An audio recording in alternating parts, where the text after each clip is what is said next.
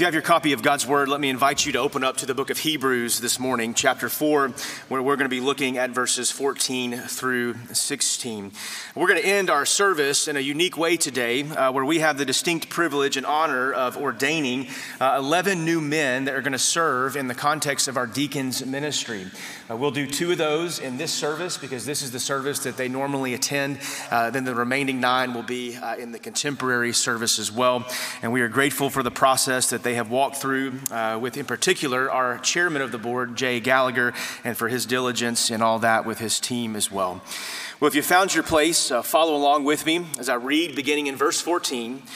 This is the word of the Lord for us. Since then, we have a great high priest who has passed through the heavens, Jesus, the Son of God.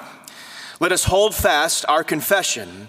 For we do not have a high priest who is unable to sympathize with us in our weakness, but one who in every respect has been tempted as we are, yet without sin. Let us then with confidence draw near to the throne of grace, that we may receive mercy and find grace to help in time of need.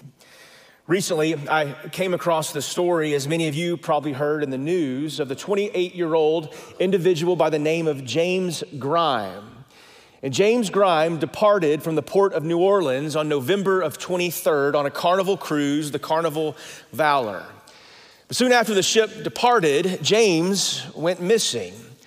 And in a 3,756 passenger cruise ship headed towards Cozumel, Mexico, he was nowhere to be found within 24 hours. They searched, they called over the speaker, but James was nowhere. James had fallen overboard sometime that evening. And they don't know why or how, and they said in the beginning, they speculated that he was there in the Gulf of Mexico, floating alone by himself for close to 14 hours, but the most recent report that I read, that he was actually out there with approximately 20 hours. With standing water and degree temperatures of 65 to 70 degrees, wind knots of 20 knots winds and 3 to 5 foot waves.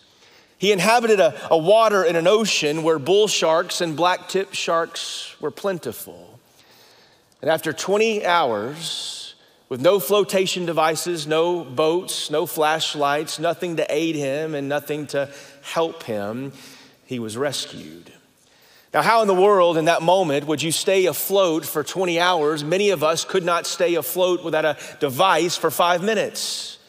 But for 20 hours, he persevered. For 20 hours, he endured. For 20 hours, he survived, fighting back despair, the doubts that would have existed in his mind, the willingness in those moments, in the deepest, darkest moments, that no one's coming, no one's going to rescue. Yet in those moments, James found the perseverance. He found the will to survive. Much like James's story, the book of Hebrews is really a book, and it's a story about perseverance. It's a book about the will to hold fast. It's a book about the will to persevere in the midst of turmoil, in the midst of strife. And I know that in the midst of this Christmas season, many of you are diligently planning with great expectation, great hope, great anticipation. And I know that perhaps many of you, as I look out into this room, maybe perhaps Christmas is not one of great hope for you. Perhaps maybe it's a season of despair. You've lost a loved one, or you mourn the loss of a loved one, and the anxiety and the angst that builds in the midst of this is heavy on your heart. But fear not, my friend. For even in the midst of seasons and rhythms of life, whether life is going the way that we intended it to go, or life has not gone the way that we intended it to go, there is still a word for us from the Lord. You see, one of the first things that I want you to notice in the text this morning is this admonition that the writer of Hebrews gives, that we must hold to the faith tightly. He does this by using these words towards the end of verse 14, where he says, "Let us hold fast our confession." The reality of following Jesus is following, the faith to follow is oftentimes a difficult task. Because we don't see the way that God sees, and we don't know the things that God knows. And so things come our way unexpectedly, but to follow the faith as prescribed by Jesus and his word Means that in this Christmas season where the culture and the world are seeking the treasures in all the wrong places, that we as a people of God, as a follower of Christ, being faithful to him, to hold fast our confession, it means that we are to seek the treasures that are not of this earth, but rather that the treasures that are to come, the treasures that are being stored up for us in heaven. To hold fast means that we are to hold tightly. We are to hold firmly. We are to have a good grip, if you will. It means to cling to something, or more particular in this case, to cling to someone. It's the picture of a husband and wife who leave father and mother, and they cling tightly to one another all the days of their lives. They hold fast to one another. But you see, he uses this word to hold fast to our confession. And this is a reminder for the believer that we hold the truth, a reminder that there is a truth, that there is a real and an objectifiable truth to our profession of faith. You see, it matters what we believe as followers of Christ. Oftentimes in being in pastoral ministry, I'll come across individuals that say, oh, pastor, I don't care about any of that doctrinal stuff and all of those things that divide us. I just want to love Jesus. And I love this statement because it's like teeing up a golf ball with a driver. And I say to them, well, very well, but do you not understand that statement exclusively, that I just want to love Jesus, that it is in fact a very doctrinally driven statement. It means something. And they'll say, well, what do you mean? It's just as simple as that. Well, what does it mean to love? What does it mean to be in love? Is it a friendship kind of love? Is it a romantic love? What does love mean? Does it have many layers? How do I express that love? What is the expression and the token of those things? And oh, by the way, you say Jesus, well, who in the world is that? There have been many people that have come alongside in the realms of history that have claimed to be the Christ just as Jesus did. And so when we say we just want to love Jesus, we mean something by that. There's substance to that. It means to love our neighbors and as we love ourselves. It means to care for the marginalized and the poor. It means to seek justice and mercy. To follow Jesus means that we adhere to his commands. We know what his commands are and we understand what those commands mean. To seek first the kingdom of God in all things. All of these things are points that point to the substance that exists within the statement, I just want to love God. Church, he says, let us hold fast to our confession. But number two, what he does in this text this morning is he not only gives us the thing that we hold on to tightly, our faith, but he gives us a reason that Christ is our high priest. Notice with me, verse 14, the beginning part of it, he says, since then we have a great high priest who has passed through the heavens. If Hebrews on a larger viewpoint is a book about perseverance, if Hebrews on the larger point relates to persevering is connected to our right understanding of who God is, then it begs us to ask the question, what motivates us in the midst of life's struggles? What motivates us in the midst of turmoil? What motivates us to hold tightly to the confession that God has given? The answer is in verse 14. Because we have a great high priest who has passed all the way through the heavens. Now, to understand this, we really have to have some understanding of an Old Testament background. You see, he calls Jesus this great high priest, and there's this understanding that the believer, he comes to the word and he has some inclination of what the high priest did in the Old Testament.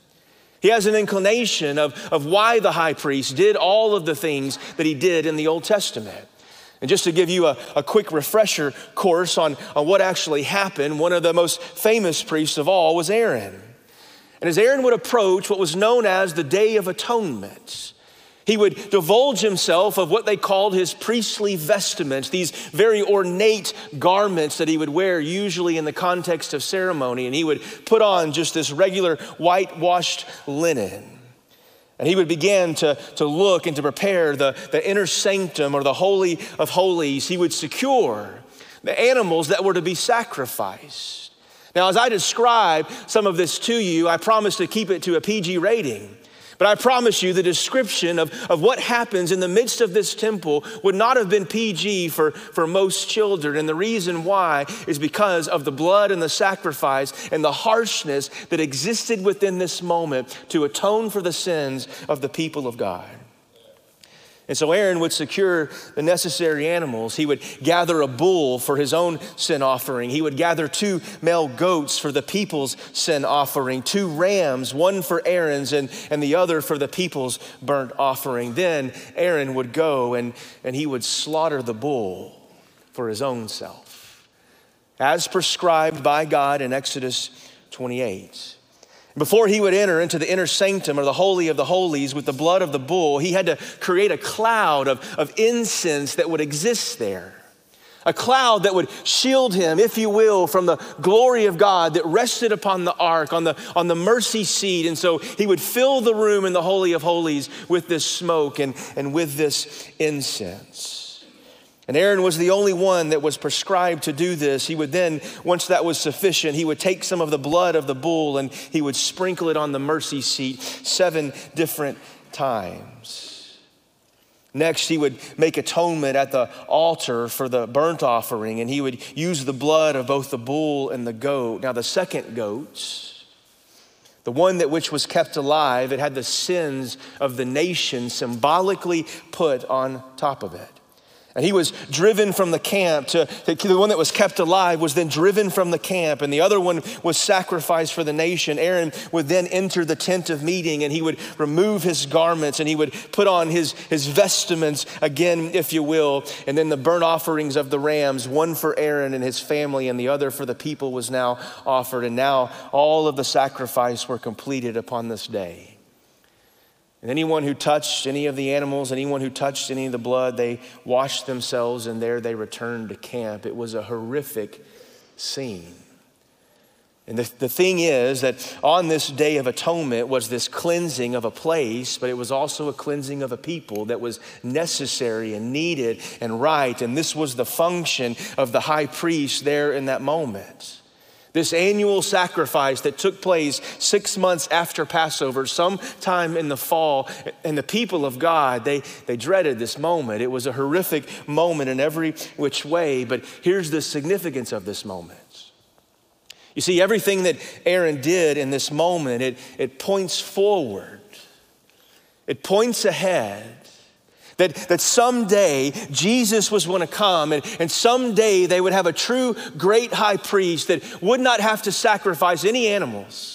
They would not have to cleanse any people. They would not have to burn any incense because he was perfect and without blemish and he lived a sinless and a stainless life. It would point to the idea that one day a Savior would come, a priest that was sufficient, that could come before the Father on your behalf and on my behalf. You see, because of Jesus, this great high priest, we are reconciled to the Father. And therefore, because of that, there are no sacrifices of bulls and rams and goats. There is no more burning of incense. We come to the Father, to the mercy seat at the foot of the cross because of the blood of the cross. For he told them in Exodus 25:22, there I will meet with you from above the mercy seat, from between the 2 cherubim that are on the ark of the testimony. You see, at the foot of the cross, this is where we peacefully, sacrificially, we meet with God because of Jesus. At the mercy seat of Christ. The second aspect of Christ's priestly ministry that the writer of Hebrews reminds us of is that he is able to sympathize with his people. And I think perhaps more than any Old Testament biblical theology, I think that in the midst of a holiday season where everyone in here experiences it quite differently and to differing degrees, the idea that Jesus would sympathize with us, that he is able as God to sympathize with us. For verse 15 says this, for we do not have a high priest who is unable to sympathize, who is able to understand, not understand with our weakness. but one who in every respect has been tempted just as we are, yet he was different than we are because yet he was without sin. Now, what does it mean? The question is, what does it mean that in every respect he was tempted as we are? He was certainly tempted, brought out into the desert by Satan, who tried to entice him in all kinds of different ways. He actually tried to entice him to give him the keys of the earthly kingdoms to prevent him from harming himself as he fell, to turn rocks into bread. But the difference is that in that moment, because of who Christ was, the Son of God, he did not have the vulnerability and the susceptibility that you and I often have as human beings, because he was the Christ. Because as Satan tempts him, he knows and he knows better, and he's not allowing our hearts, which oftentimes lead us astray, because he was perfect. And somewhere in the midst of that mystery of his humanity and his deity, he withstood those temptations and he withheld from those temptations. He was not susceptible to those temptations, just as you and I so often are. And why was it significant that he do this? Why would he go through something like this? It was necessary in every way for him to do this, as he calls us brothers and sisters in the family, so that he could be our merciful and he could be our peaceful high priest before God, understanding and sympathizing with us in every way. You see, this very morning, the Lord that you serve, the Savior to whom we sing to, the Savior to whom we look to during this season of Advent, he is completely aware, because he understands and he does sympathize of all your trials. And he feels them alongside you with deep acquaintance. He is acquainted with grief. He is acquainted with sorrow. He is acquainted with difficulties. And he, in this very moment, wherever you sit in this room or watching elsewhere, he is not disinterested in you. He is not cold towards you. He is not indifferent towards you. He knows intimately well what it is that you go through in this moment. In fact, he goes so far elsewhere in the book of Romans, he goes so far as that he pleads your cause before our Heavenly Father. He intercedes and he speaks to you. He gives you the spiritual resources that you need. Our only requirement in this moment, the only thing that he asks us to do in reminding us of his character and his nature and who he is, our requirement is simply this: to hold fast and firmly to the faith that we profess, to cling tightly to it, to remind our families, to remind ourselves that we have been reconciled to the Father through Jesus. Therefore, because of those things, verse 16, let us then with confidence draw near to the throne of grace, that we may receive mercy and that we may find grace to help us in our time of need. I don't know how many of you are in need this morning. And I don't know what all of your circumstances are that you need him. What does it mean when he says to approach the throne of grace with confidence, to come before him? It means to, frankly, to get on your knees and to pray and to commune with him, to walk with him. But if you say you love Jesus, there needs to be demonstration of that and fruit of that in your life as you speak to him and as you ask him and as you yield to him, as you come before his word and you let his word speak. And if you are in a time of great need this morning, the good news is for you is that there is one who is able to help. There is one who is willing to help, who stands ready to strengthen your arms and your life, where your arms and your knees and your body is frail and weak. He is there to make you strong. Whatever you are facing today, he still is, as he was last week, and Jim prayed earlier, he still is our wonderful counselor, our helpmate. He comes alongside and he guides us and he leads us. But I want to leave you with 3 admonitions in your time of need to remind you about, that many of you already know, that were helpful for me this week, and hopefully they're helpful for you as well. That whatever you're facing as you approach Christ, our wonderful counselor, as you ask for his help, number 1 is this, is that you must be completely honest with him. You must be completely honest with him. We all share a tendency to keep the truth about our problems concealed. And we can have a tendency oftentimes that we want to deceive ourselves and believe something that perhaps is not true. Perhaps that's because we feel shame admitting the full problem or the extent of our issues. For sometimes we don't even want to acknowledge the problems. We want to pretend that they're not there. And then what happens is over and over they compound themselves and it gets far worse. Listen, until we are fully open and honest with Jesus about our problems, we can't get help with our problems. And he won't help us in our time of need. We have to be honest and real before him and completely candid, because the reality is that Jesus knew everything about you when he came to you. And he already knows and he already understands. There is not one thing about you today that could be revealed to him that would be a surprise to him. There is not one hidden sin. There is not one circumstance. There is not one situation that is hidden from him. And nothing that you have done for those that are in Christ is not covered already by his blood that was shed on that cross. It was not already accounted for. He has power so great that there is no problem that he cannot transform. There is no problem that he cannot heal. But number two is this: not only you have to be completely honest with Jesus, you have to want to be healed. So often we find ourselves entrapped in our sin.